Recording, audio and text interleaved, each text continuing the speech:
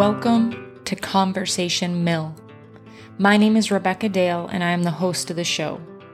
I have a passion for sharing how the creation of thriving local economies benefits us all. I'm fascinated by how we come together to form our communities on a macro and micro scale, and how our histories and stories, when shared, can not only motivate and inspire, but can facilitate understanding. As our communities, large and small, bring back a more progressive Main Street, individuals are stepping out to pursue their passions, and local leaders are pushing back against corporate greed. It's time to engage these community leaders and small business owners in conversation. What are the driving forces behind their courage and success? And how can we continue to build communities that embrace diversity, support the local economy, and create a healthy ecosystem for the culture at large? Join us now in conversation. The views expressed in this introduction are mine, your host, Rebecca Dale, and not that of our guest today or of their company. It is interesting to me that the episode today may be controversial to some individuals. If you are a follower of the podcast and listen to the diverse group of people we talked with in season 1, you will know that this podcast is about creating community and learning best practices from the leaders in our communities that don't often get the recognition they deserve or that don't get a chance to tell their story.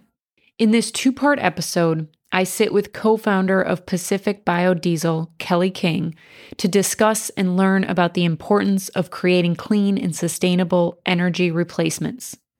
Unfortunately, climate change has been politicized to divide us. Being good stewards of the earth, promoting locally grown foods, organically grown foods, or as some of my friends and I like to say, just food as it naturally should be, and promoting ideas that reduce our dependency on foreign oil have been turned into political fodder to campaign for or against.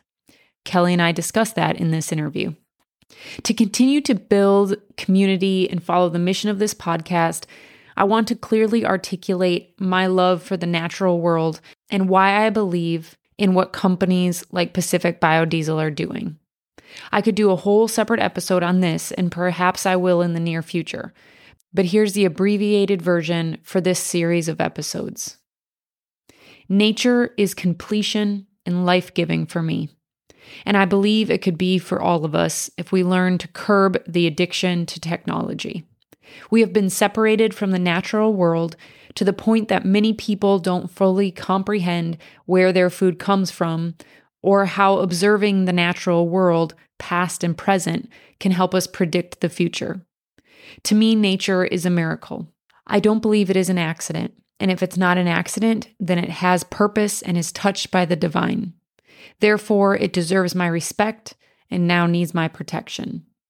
I do not believe that protection happens when we choose to go to war for resources that, when produced and shipped around the globe, can and do have deadly consequences to the natural earth and its species, not to mention those that die to enforce trade agreements, borders, and secure oil wells.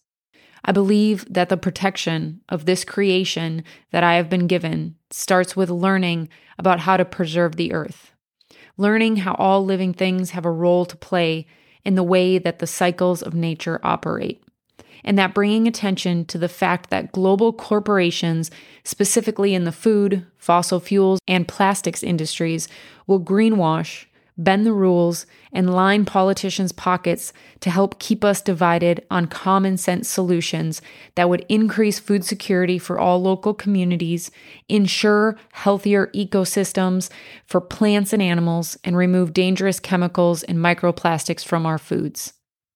That is why I believe conversations like this one are not just important for informational purposes, but also my responsibility. I grew up in a Christian faith tradition, and I was taught that not a sparrow falls from the sky without God's notice. Many of us go out into nature to connect with the divine or the holy, to humble ourselves, to try and gain perspective on how vast the universe is and how small we are, or to breathe and feel revived. You can have a faith practice, You can be a fence sitter or have no divine belief at all and still agree that maintaining a healthy earth and being good stewards of its resources is the ultimate way to care about people, about strangers you will never meet and the generations that come after us. Our next 2 episodes feature the Maui-born company Pacific Biodiesel. Co-founder Kelly King sits with me to talk about what biodiesel is and why it is crucial that we continue to develop renewable energy and petroleum replacements. Kelly gives us a quick education on biodiesel, carbon, and sustainability to start our conversation and to give us context for our next conversation. I encourage you to watch their YouTube videos and documentary to learn more. The links are in the show notes. Now, please join us in conversation. I want to start with some language that frequently comes up with what we're about to talk about today. And I was hoping you could define some terms for us so our listeners right off the bat, if they hear these words as we go through the podcast, are familiar with them and we don't have to stop. Let's start with the word biodiesel. What is that referring to? Biodiesel refers to the product that we make. It's 100% vegetable oil or animal fat based, so it has no petroleum in it when we make it. And then and it's a fuel that works in any diesel engine, pretty much. We've gotten to a high level of quality because we distill the fuel now where there's really no other impurities in it. And it can be blended with petroleum diesel at any percentage. The most common percentage you'll see is a 20% blend of biodiesel with 80% petroleum diesel, which they call B20. So when you hear B50 is 50% biodiesel, B20 is 20% biodiesel.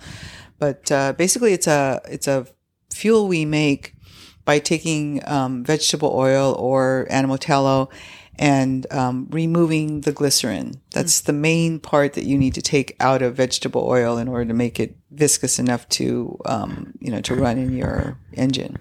Another word we're going to use today is carbon emissions or net carbon emissions.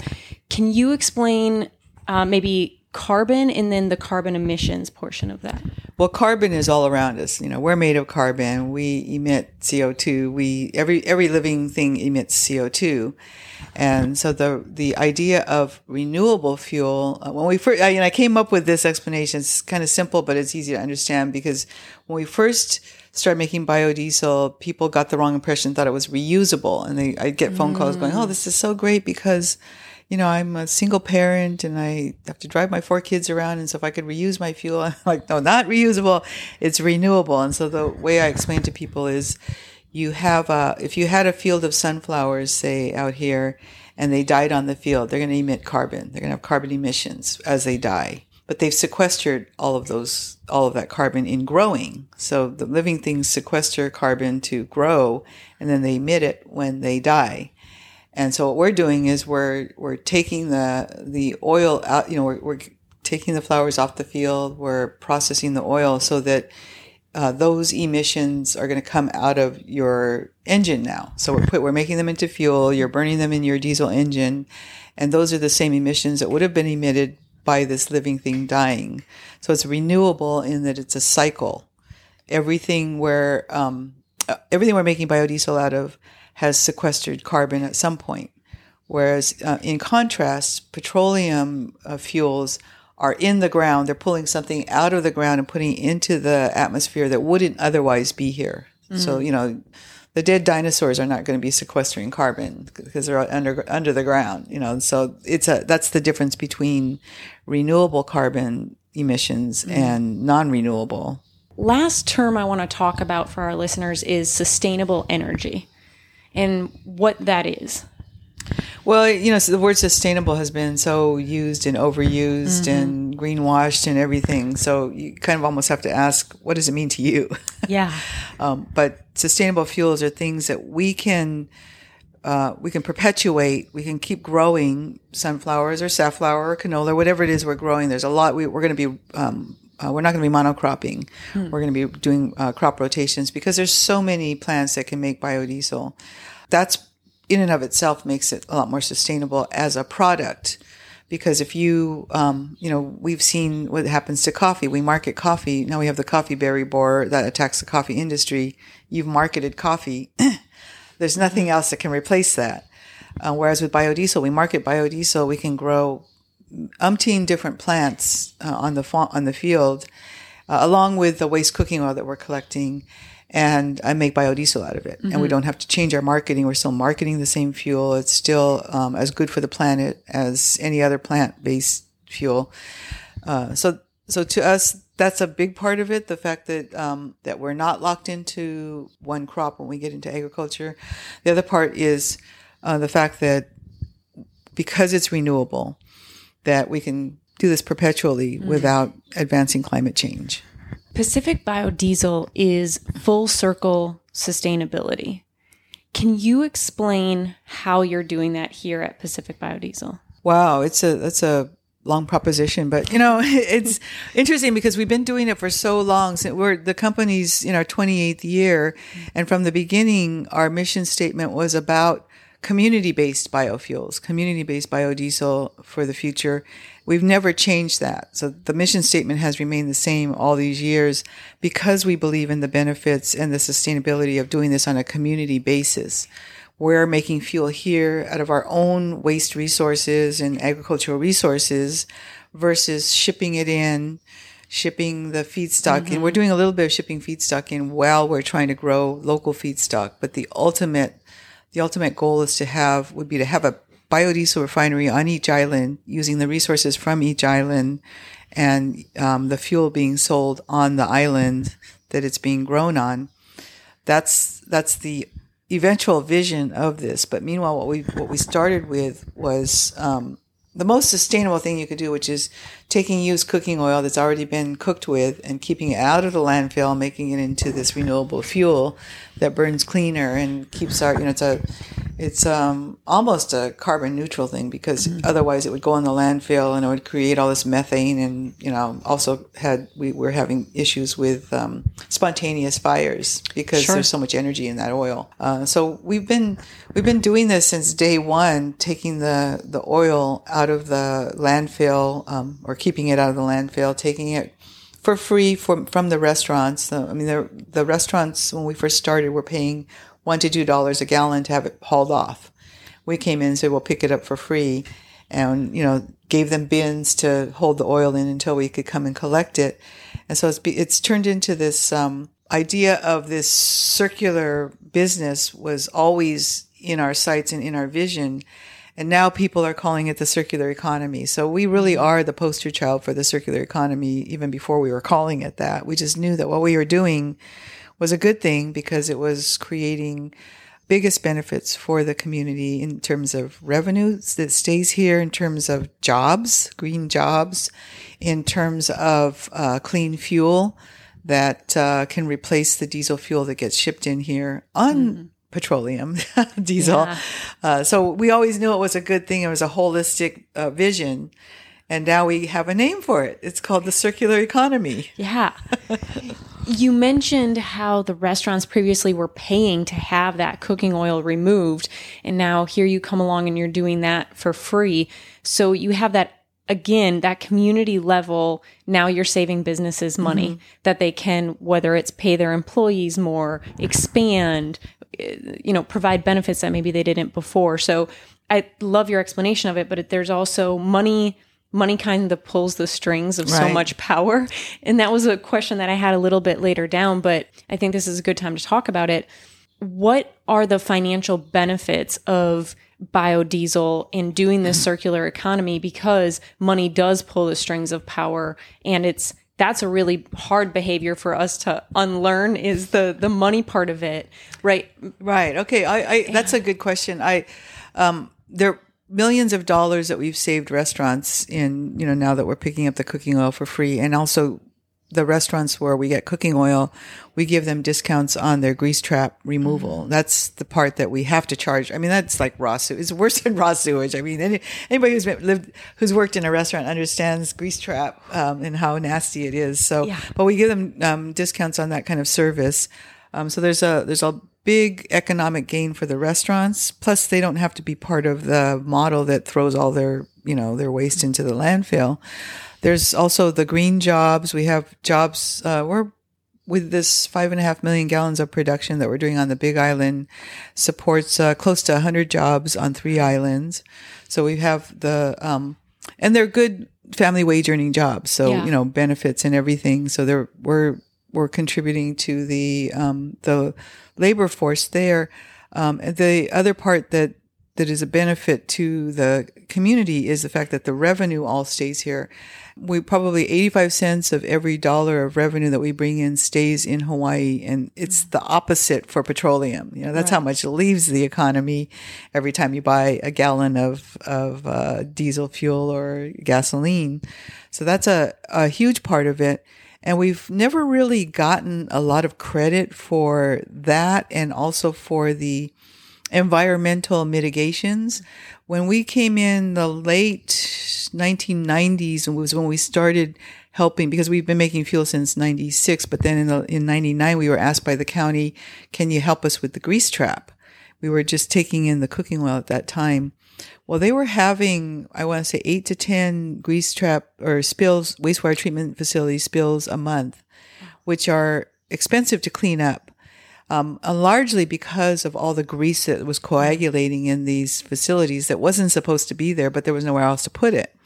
So when we started processing grease trap material, they went down to 0 to 1 spill a month. And now you rarely even hear about a wastewater treatment facility spill. So however many thousands of dollars it costs to do that cleanup, multiply by 10 a month, and that's the money we're saving the economy as well, our local economy, because they don't have to do that anymore. Mm-hmm. And it was interesting that the folks who were collecting the grease trap, which, I think of as a real service, because that's like a job that nobody wants. It should be on like the Nastiest Jobs show or something. Yeah. But, they were collecting it, but they had nowhere to take it. And so they would just like slip it into the sewage sludge that was going into the wastewater treatment facility, and it would build up and build up. And it really wasn't completely legal. So everybody's legal now, where, now they have a place to take it. We have something to do with it that keeps it out of the landfill. Although they made a mistake in the last term, mayor's term, and we didn't have our next section of landfill ready to go. So they actually started landfilling a lot of green waste and grease up material again, which hurts my heart because, we worked so hard to get all of that stuff out of the landfill diversion. We were part of the landfill diversion, keeping all of that out of our landfill. And you briefly mentioned the environmental impact, but also with the biodiesel fuel, if that spills, the environmental impact is less as well versus a petroleum-based diesel, correct? Correct. I mean, it's not going to kill any birds or fishes in the ocean. It's as biodegradable as sugar. Mm-hmm. And we were, I don't know if we're still, I haven't looked at our customer list recently, but I know when I was still working with the company, so it was probably a decade ago, we were working with the stevedores on Oahu, and we got one of I can't remember the name of it. Do you, Joy? McCabe? I think we got them on biodiesel. It was a little more expensive than regular diesel to, running their equipment dockside. And I clearly remember the first time they had a spill of biodiesel, they, did what they're used to doing with petroleum. They stopped everything. They taped off around it. They called the EPA down and, to let them know what happened, to talk about how they would remediate. And they're like, it's biodiesel. You don't have to do anything. Yeah. And they called us up. They were so excited. They're like, we don't have to do anything if we spill this fuel. Yeah. So, you can imagine the amount of time and money that they save by not every time they have a spill, not having to go through this whole exercise and then the remediation and all the people it takes to do all that, multiplied by anybody who's using it in their boat. Mm-hmm. We have probably a dozen commercial tour boats around the state using biodiesel 100%. Not to mention that the dive boats love it, because when you dive on one of these tour boats, you're going off the stern, right? That's where the exhaust is coming out.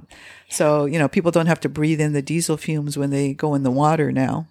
There's all those little things that people forget about, like going off the boat and the fumes of the diesel coming off, that we don't think about when we're talking about clean energy.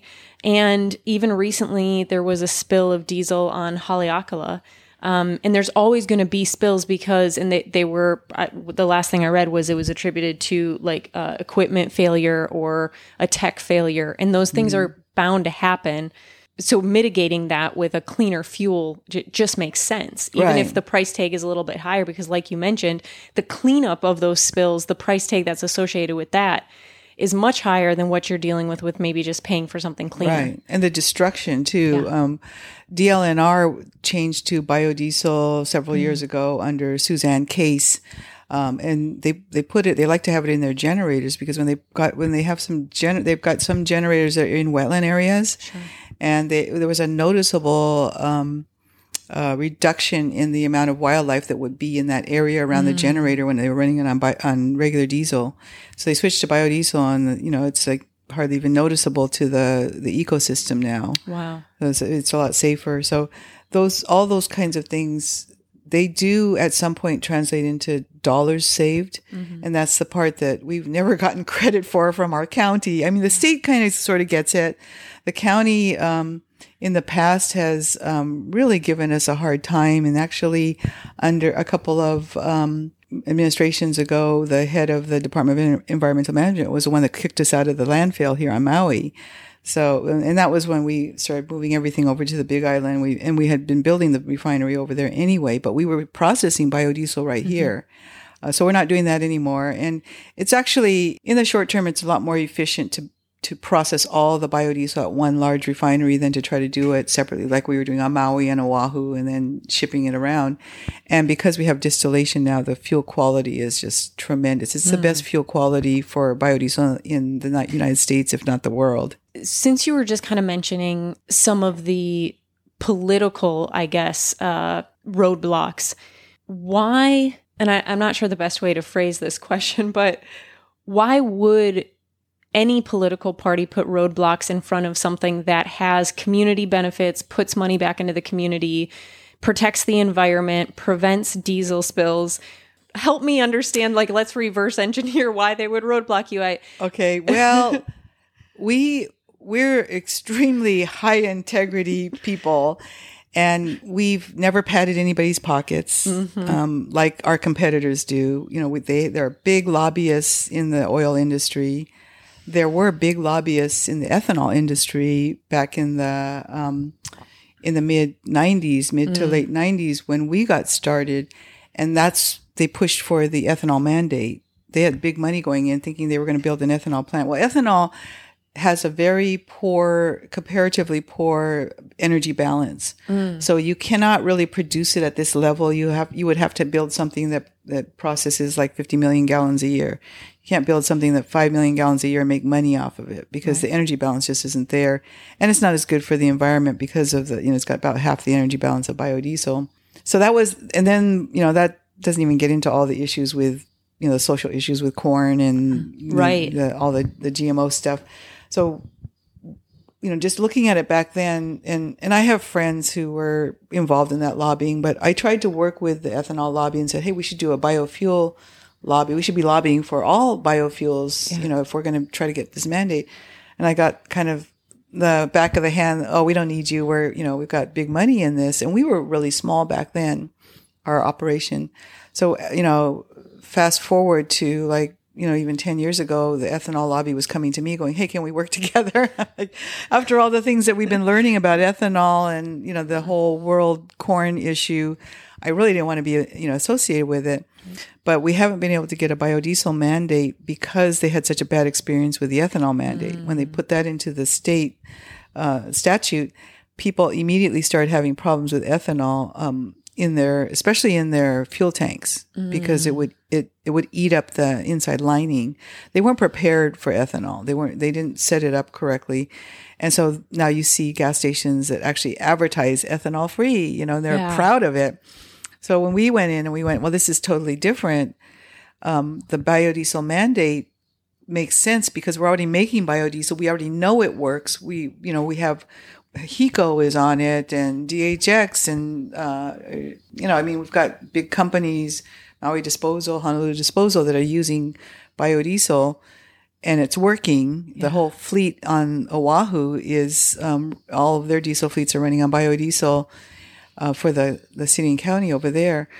So the places where we have, the smart people that are looking for those solutions and understand, not just, there were times when biodiesel was more expensive than petroleum, but what they're looking at is, hey, this is keeping all this grease out of our landfill. Mm-hmm. So they're making up for it in the whole, circular model. Our county has not caught on to that here. Everything's been really political. And so I feel like some of it might be personally against me because I'm involved in politics now and, sure. People are worried about getting ahead of them or something.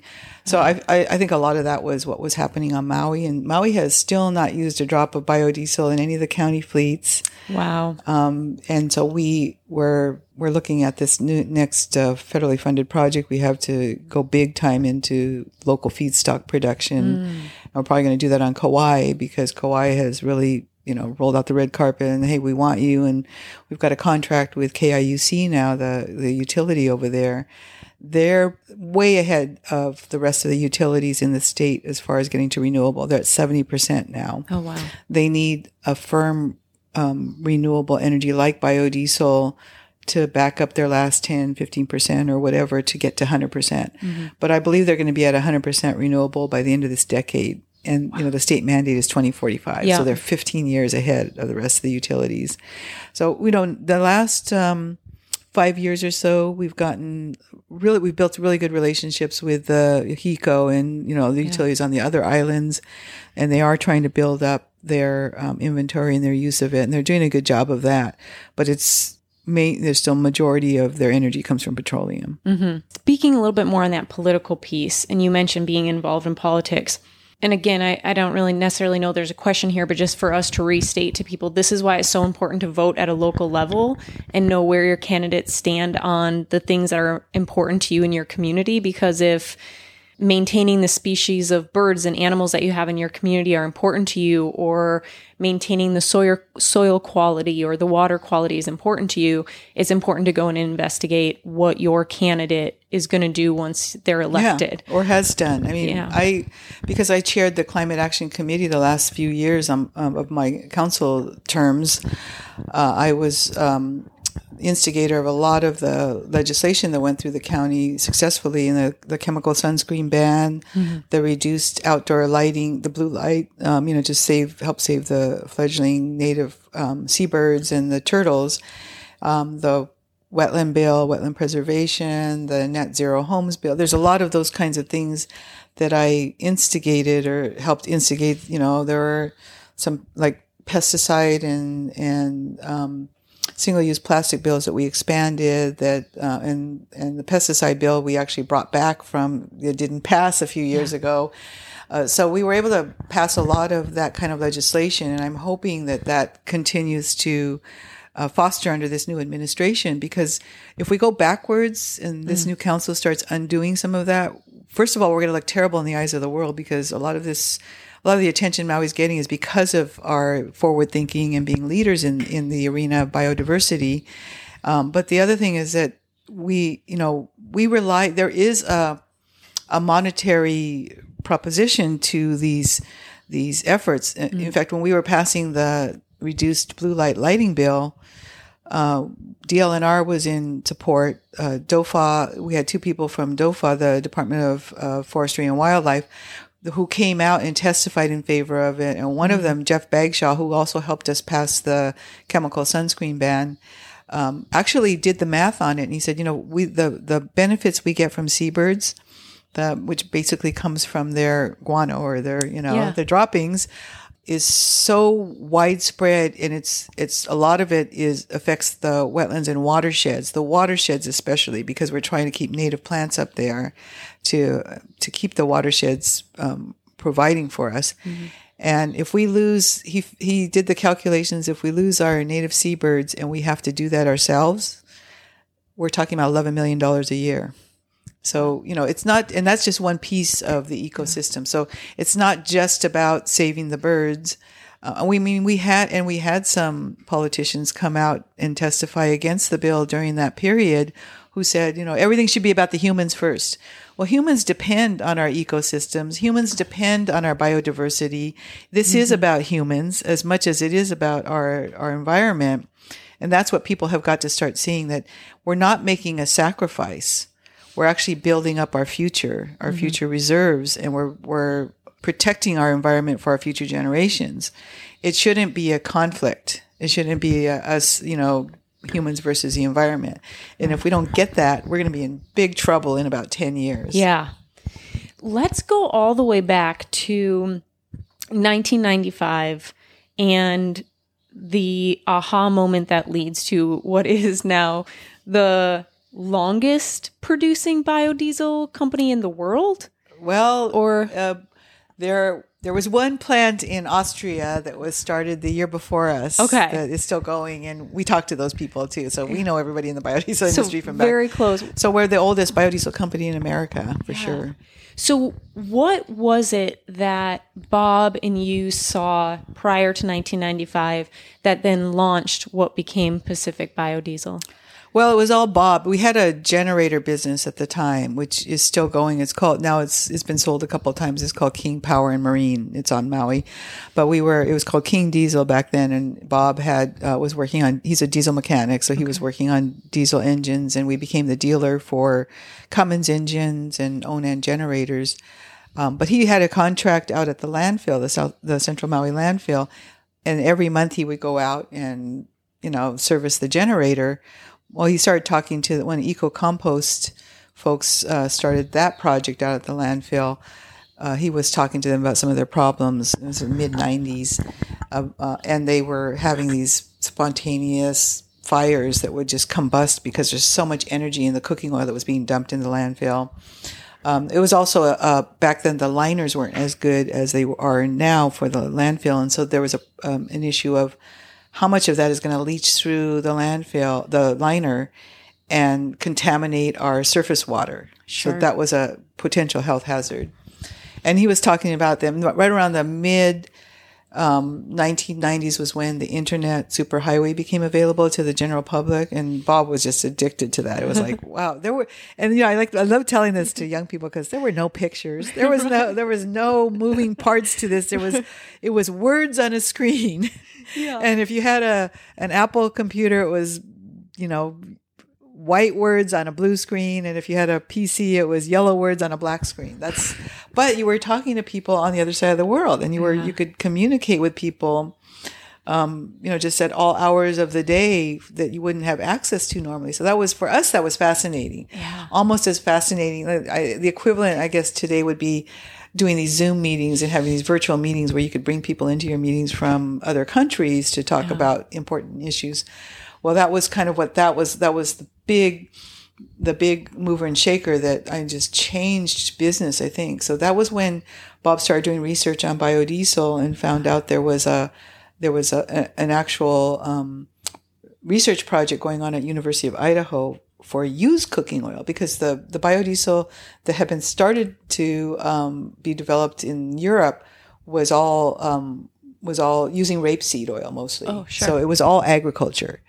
When we started looking at it, and Bob thought, well, there's got to be something we can do with this cooking oil. And he was relating it back to his days as a journeyman mechanic when he worked for Westport Marine in the state of Washington.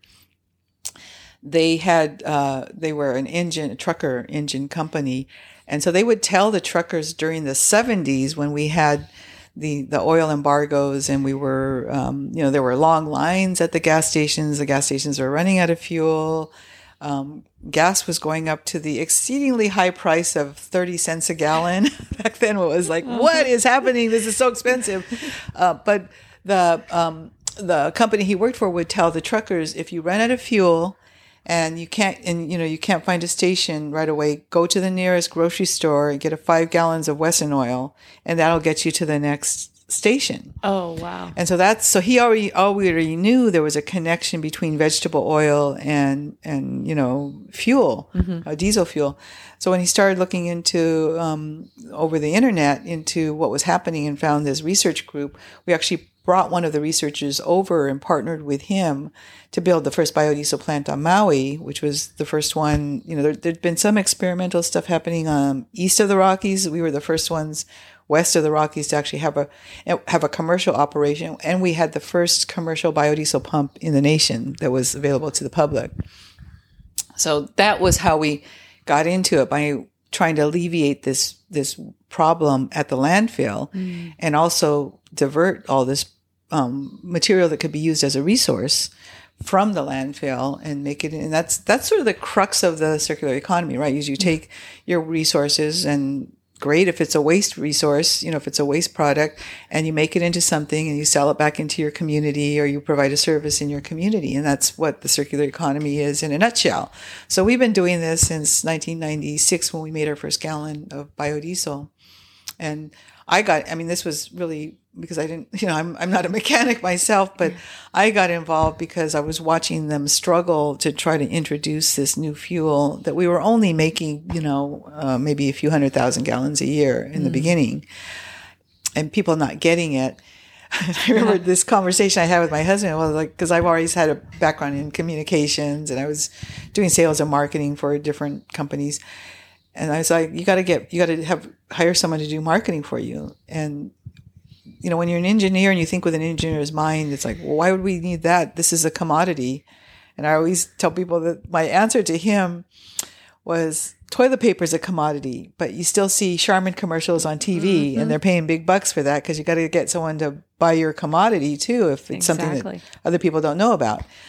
So at the time, I was on the State Board of Education, and when and then I didn't run for a second term, and then I decided to run for another term 4 years later. And I told my husband, if I don't make it, I'll come and work for Pacific Biodiesel, and I'll get the marketing going. So that's what I did. Is I just set up a little corner in the office and started doing outreach. And I did a lot of presentations around the county, and then I started doing around the state. As we got bigger production, because we started doing production on Oahu, and we added another 1 million gallons a year. And then we increased the Maui proposition, the output. And then eventually we decided to go to this state-of-the-art, real refinery, which is what we built on the Big Island. But it really came from that early inspiration of, how can we solve this problem? Mm-hmm. If you've ever been around somebody who's a mechanic or works in that field or probably doctors are the same way, I don't know, but anytime you present a problem to them, they have to try to fix it. Mm-hmm. That's my husband's we've had a lot of conversations about, especially when I'm on the council. Okay, when I tell you about something that's going on, you don't have to fix it. All you have to do is listen. Yeah. You don't have to give me all these suggestions about how to fix things, because some of them are just things I'm going to have to figure out, because they have to do with personalities, right, with my colleagues. Yeah. I love that you brought up kind of the education piece and the marketing piece of this, because that's with anything that's new. And that's, like you mentioned, the toilet paper has been marketed to us, so that's why we use it. Just like certain fuels have been marketed to us, or certain gas stations. I just think of something like a 7-Eleven. Like 7-Eleven is kind of like a cultural thing in so many places in the country, where, here you're used to going to the 7-Eleven to get your gas and maybe, Spam musubi or whatever it is that you get. And where I'm from in the Midwest, we might go to 7-Eleven to get our gas and the brat fry that's outside. So we're marketed to, we're like kind of trained in these behaviors to go to this thing. Plus, we're not just getting fuel, we're getting whatever maybe the cultural thing we get from that, meeting up with locals, whatever it might be. How do we start to unlearn some of these behaviors? Because it's just like buying local produce. You almost have to teach that to people, because we're so used to, I can go to Target or Walmart or Foodland and just get it and go. Versus it's honestly not that much more expensive to go to the farmer's market and buy it. It lasts longer. It hasn't been on a truck or a boat for a week. And the biggest problem maybe is that it's inconvenient, because you have to go to a farmer's market to buy your fresh produce, and then maybe you have to go to a drugstore to buy your toothpaste, right? Where you can go to a Walmart and get both. Which is what our predecessors had to do. What our grandparents had to do all the time, right? They would go, life was not flip a switch and the lights come on, or, immediately. There were a lot of inconveniences, which is why it's called the inconvenient truth. That's what climate change is. It's not, the world that we're going to find ourselves in as climate change progresses and we have these more and more disasters is not going to be convenient. Mm-hmm. And we have to understand that. Where we're at is it's so much work to try to get individuals to change their habits. I mean, there's some who are just really dedicated and have found us and will come to the biodiesel pump, even if they're across town. I mean, I had, even in the early days, I had a guy call me up from Kapalua and said, hey, will that fuel work in my Hummer? Because he was doing dive trips, tourist dive trips. Like he would take people in his truck to shore and he'd take them out scuba diving. And I said, yeah, but if you're getting six miles to the gallon and you have to drive all the way over here to fill your Hummer up, you have to think about the what is the financial, do the math and figure out if it's worth it. But, he was so dedicated. He was an ex-Marine and he had this bumper sticker that's become one of our mantras, on the back of his Hummer, on the back of his window that said, biodiesel, no war required. And I'm like, I love that. So we started, we made our own bumper. I said, do you mind if we take that? He goes, no. But, it's interesting. Someone who was involved in war, who was with the military, is recognizing that and already has created that behavior for himself. Whereas if you have to try to convince people on an individual basis, it's a lot of work for a little bit of return. And that's why most of our fuel is sold bulk. We sell most of our fuel now for stationary power to the utilities. And to the utilities that are selling power to the Hawaii Electric Company. So that's the bulk of it. The stations are important because of those, being able to change people's behavior where we can. Mm-hmm. And that's not necessarily for our financial gain. That's because we have to do this as a world. Everybody's got to start realizing that we have to go out of our way to do the right thing, or we're going to be in a world of hurt even worse than we're on track for right now. So when there were in the early days, actually, when we started selling more bulk fuel, my husband wanted to get rid of the biodiesel station on Maui because he's like, we don't make a lot of money off of it. It's not, it takes a person to man it. Back then I loved it back then because people would go fuel up. They would come in and they would tell us how much fuel they bought. They would read because we couldn't see the meter and we didn't have somebody standing out there. We didn't have the electronics weren't such that we had it set up that way. And they would just come in and go, oh yeah, I bought 9.5 gallons and we charge them for that, And every once in a while, it was funny because our clerk at the front desk, there was a window and you could see the pump station, but you couldn't really see the meter. Yeah. Every once in a while, the person who was sitting out there finally got binoculars, and every once in a while she'd like, is that true? Is that really how much fuel? Just testing, right? But it was the people who sought us out were doing it because they were so dedicated. They weren't going to cheat us.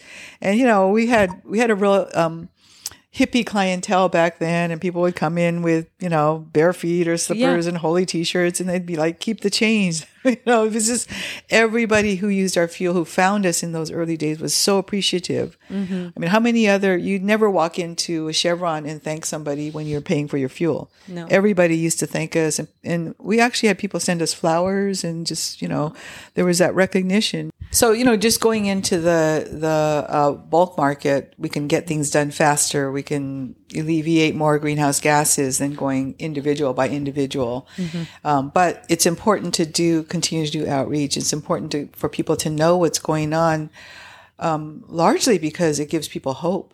Mm-hmm. We had a film done about us, a documentary called Revolution Green that was released in 2007. But I talked to the guy who made it in 2005, and he wanted to do his own documentary. He was an editor from Hollywood. He had been saving money. He wanted to do his own documentary, and he wanted to do it on renewable energy. And after I talked to him about 3 or 4 times, he said, I really want to focus on what you guys are doing there on Maui and with biodiesel. And so the whole film became about that. And when we released the film, it was at the film festival. It debuted at the Maui Film Festival. And I remember it was standing room only. They had it in the McCoy Theater, which only holds like 350 people. And people would come in, sit on the floor and stand against the wall. And when I was standing there greeting people because, at our station, we had given out anybody who, the couple weeks leading up to it, anybody who had filled up, we gave them a coupon for a free T-shirt if they went to this film. And so I was standing there giving out T-shirts. The reaction of people are like, oh my God, I can't believe this is happening here. And one woman who didn't even have a diesel car, she came up to talk to me. She was someone who I got to know through the environmental community. She was standing next to me and she was crying so hard that her tears were falling on my shoes. And she said, I'm just so emotional because I just went to see The 11th Hour and it was all doom and gloom. She said, now I'm watching a film where, it's talking about what could happen, but here's something that is happening now. And I didn't even realize this was on our own island. And so I gave her a t-shirt just so she could wipe her eyes. But the reaction of people when they find out is just like so much hope. Yes. And it's the same reason we got into agriculture with the sunflowers, because I had been studying biofuel, the prospect of doing biofuels through agriculture here in the islands, and had been told for years that, well, land's too expensive and oil's too cheap. It's never going to happen. And I'm like, well, it's not going to happen. I know how it has to happen. There has to be some high value co-products. You've got to get the community involved. I mean, I had the vision back then. I just didn't have a lot of support. And now, after HCNS announced that they were going out of business, everybody on the island was panicking. Are they going to develop those tens of thousands of acres? Are we going to just see condos and, housing, market housing fly up everywhere? And we wanted to show, here's an alternative that we could do. So that's when we leased this property here at the farm. And we started with a sunflower field that, I had been wanting to do forever. And when people saw that first field, they just went nuts. It was interesting to see. I think we just estimated we had 4,000 to 5,000 people a day coming through the sunflower fields in that first bloom. When that first flower came up in that first bloom, I went out and took a picture with it. And I was like crying myself because it was so emotional to see something I had worked on for so long come to fruition and just be the start of this. But the biggest thing we got out of that first field is it gave so many people hope. Oh, there is something we could do. And there's something we could do in a big way that it fulfills a big need here in the islands, because we all know we need to get off petroleum. We're basically sinking ourselves. Yeah. Anybody who lives on an island is using petroleum. We're going to be the first to go, right, with the sea level rise. So, a lot of people are driving to the climate change rally on fossil fuel. Yeah. Here's an alternative, and basically we can grow our own if we do it correctly. Mm-hmm. So now we're into figuring out how can we do this this model. How can we bring agriculture into the mix so we can get bigger? Because we're not, we only have so much grease in the islands, and we're not big advocates of pushing more French fries and donuts on people. Right. So how can we do this correctly? And it's with regenerative agriculture, and we can show people how we can do, large amounts of acreage with regenerative agriculture, and then we can affect the corporate agriculture that's here as well. And that's what this federal funding is going to help us do, is to figure out how we're already farming with no pesticides and no herbicides, but we're doing it on a small, 30 or so acres at a time. To me, the best thing that sunflower field did was it gave people hope. Mm-hmm. And we've got a crop. We were showing them one out of many crops we can grow. It takes 25% of the water that sugarcane took. The bees love it. We have beekeepers out here now, so they're making honey. I'm told that sunflower honey is the best honey you can buy. There's no GMO sunflowers, so we don't have to worry about that, and they're really good for the soil. They put nitrogen back into the soil. So we're, you've got these long tap roots, and we're trying to figure out, okay, how can we take advantage of that to hold water? And if we get to the point where we can actually afford biochar, we'll do something like that. It's really hard for local farmers who are leasing land to invest in things like biochar, because it's really a 20-year investment. If you've only got a 5-year lease or a 10-year lease even, you're putting in pretty big money to hold that water for you for 20 years when you might be up in 5. Yeah. So those are some of the economic things we're going to try to help work out too for local farmers. Please join us next week for part 2 of our conversation with Kelly King, where we dig into and talk about food security and their upcoming Sunflower Festival on Earth Day. Thank you for being a listener of Conversation Mill. The podcast is growing, but we need your continued support in the form of comments, likes, and subscriptions. If you've enjoyed even one episode, please take 2 minutes to comment under the episode or the podcast itself, or rate the podcast. Hitting the subscribe button wherever you listen to the podcast helps tremendously. Every like and subscribe helps me support local businesses and local nonprofits by giving them a platform to tell their stories. Together, we can foster the understanding, diversity, and economies that make our individual communities flourish, while creating our own community here at Conversation Mill. Also, you can join us at conversationmill.substack.com, where you can become a member and receive weekly member-only content, including member-only episodes. I look forward to sharing a new conversation with you next week, and as always, thank you for your support.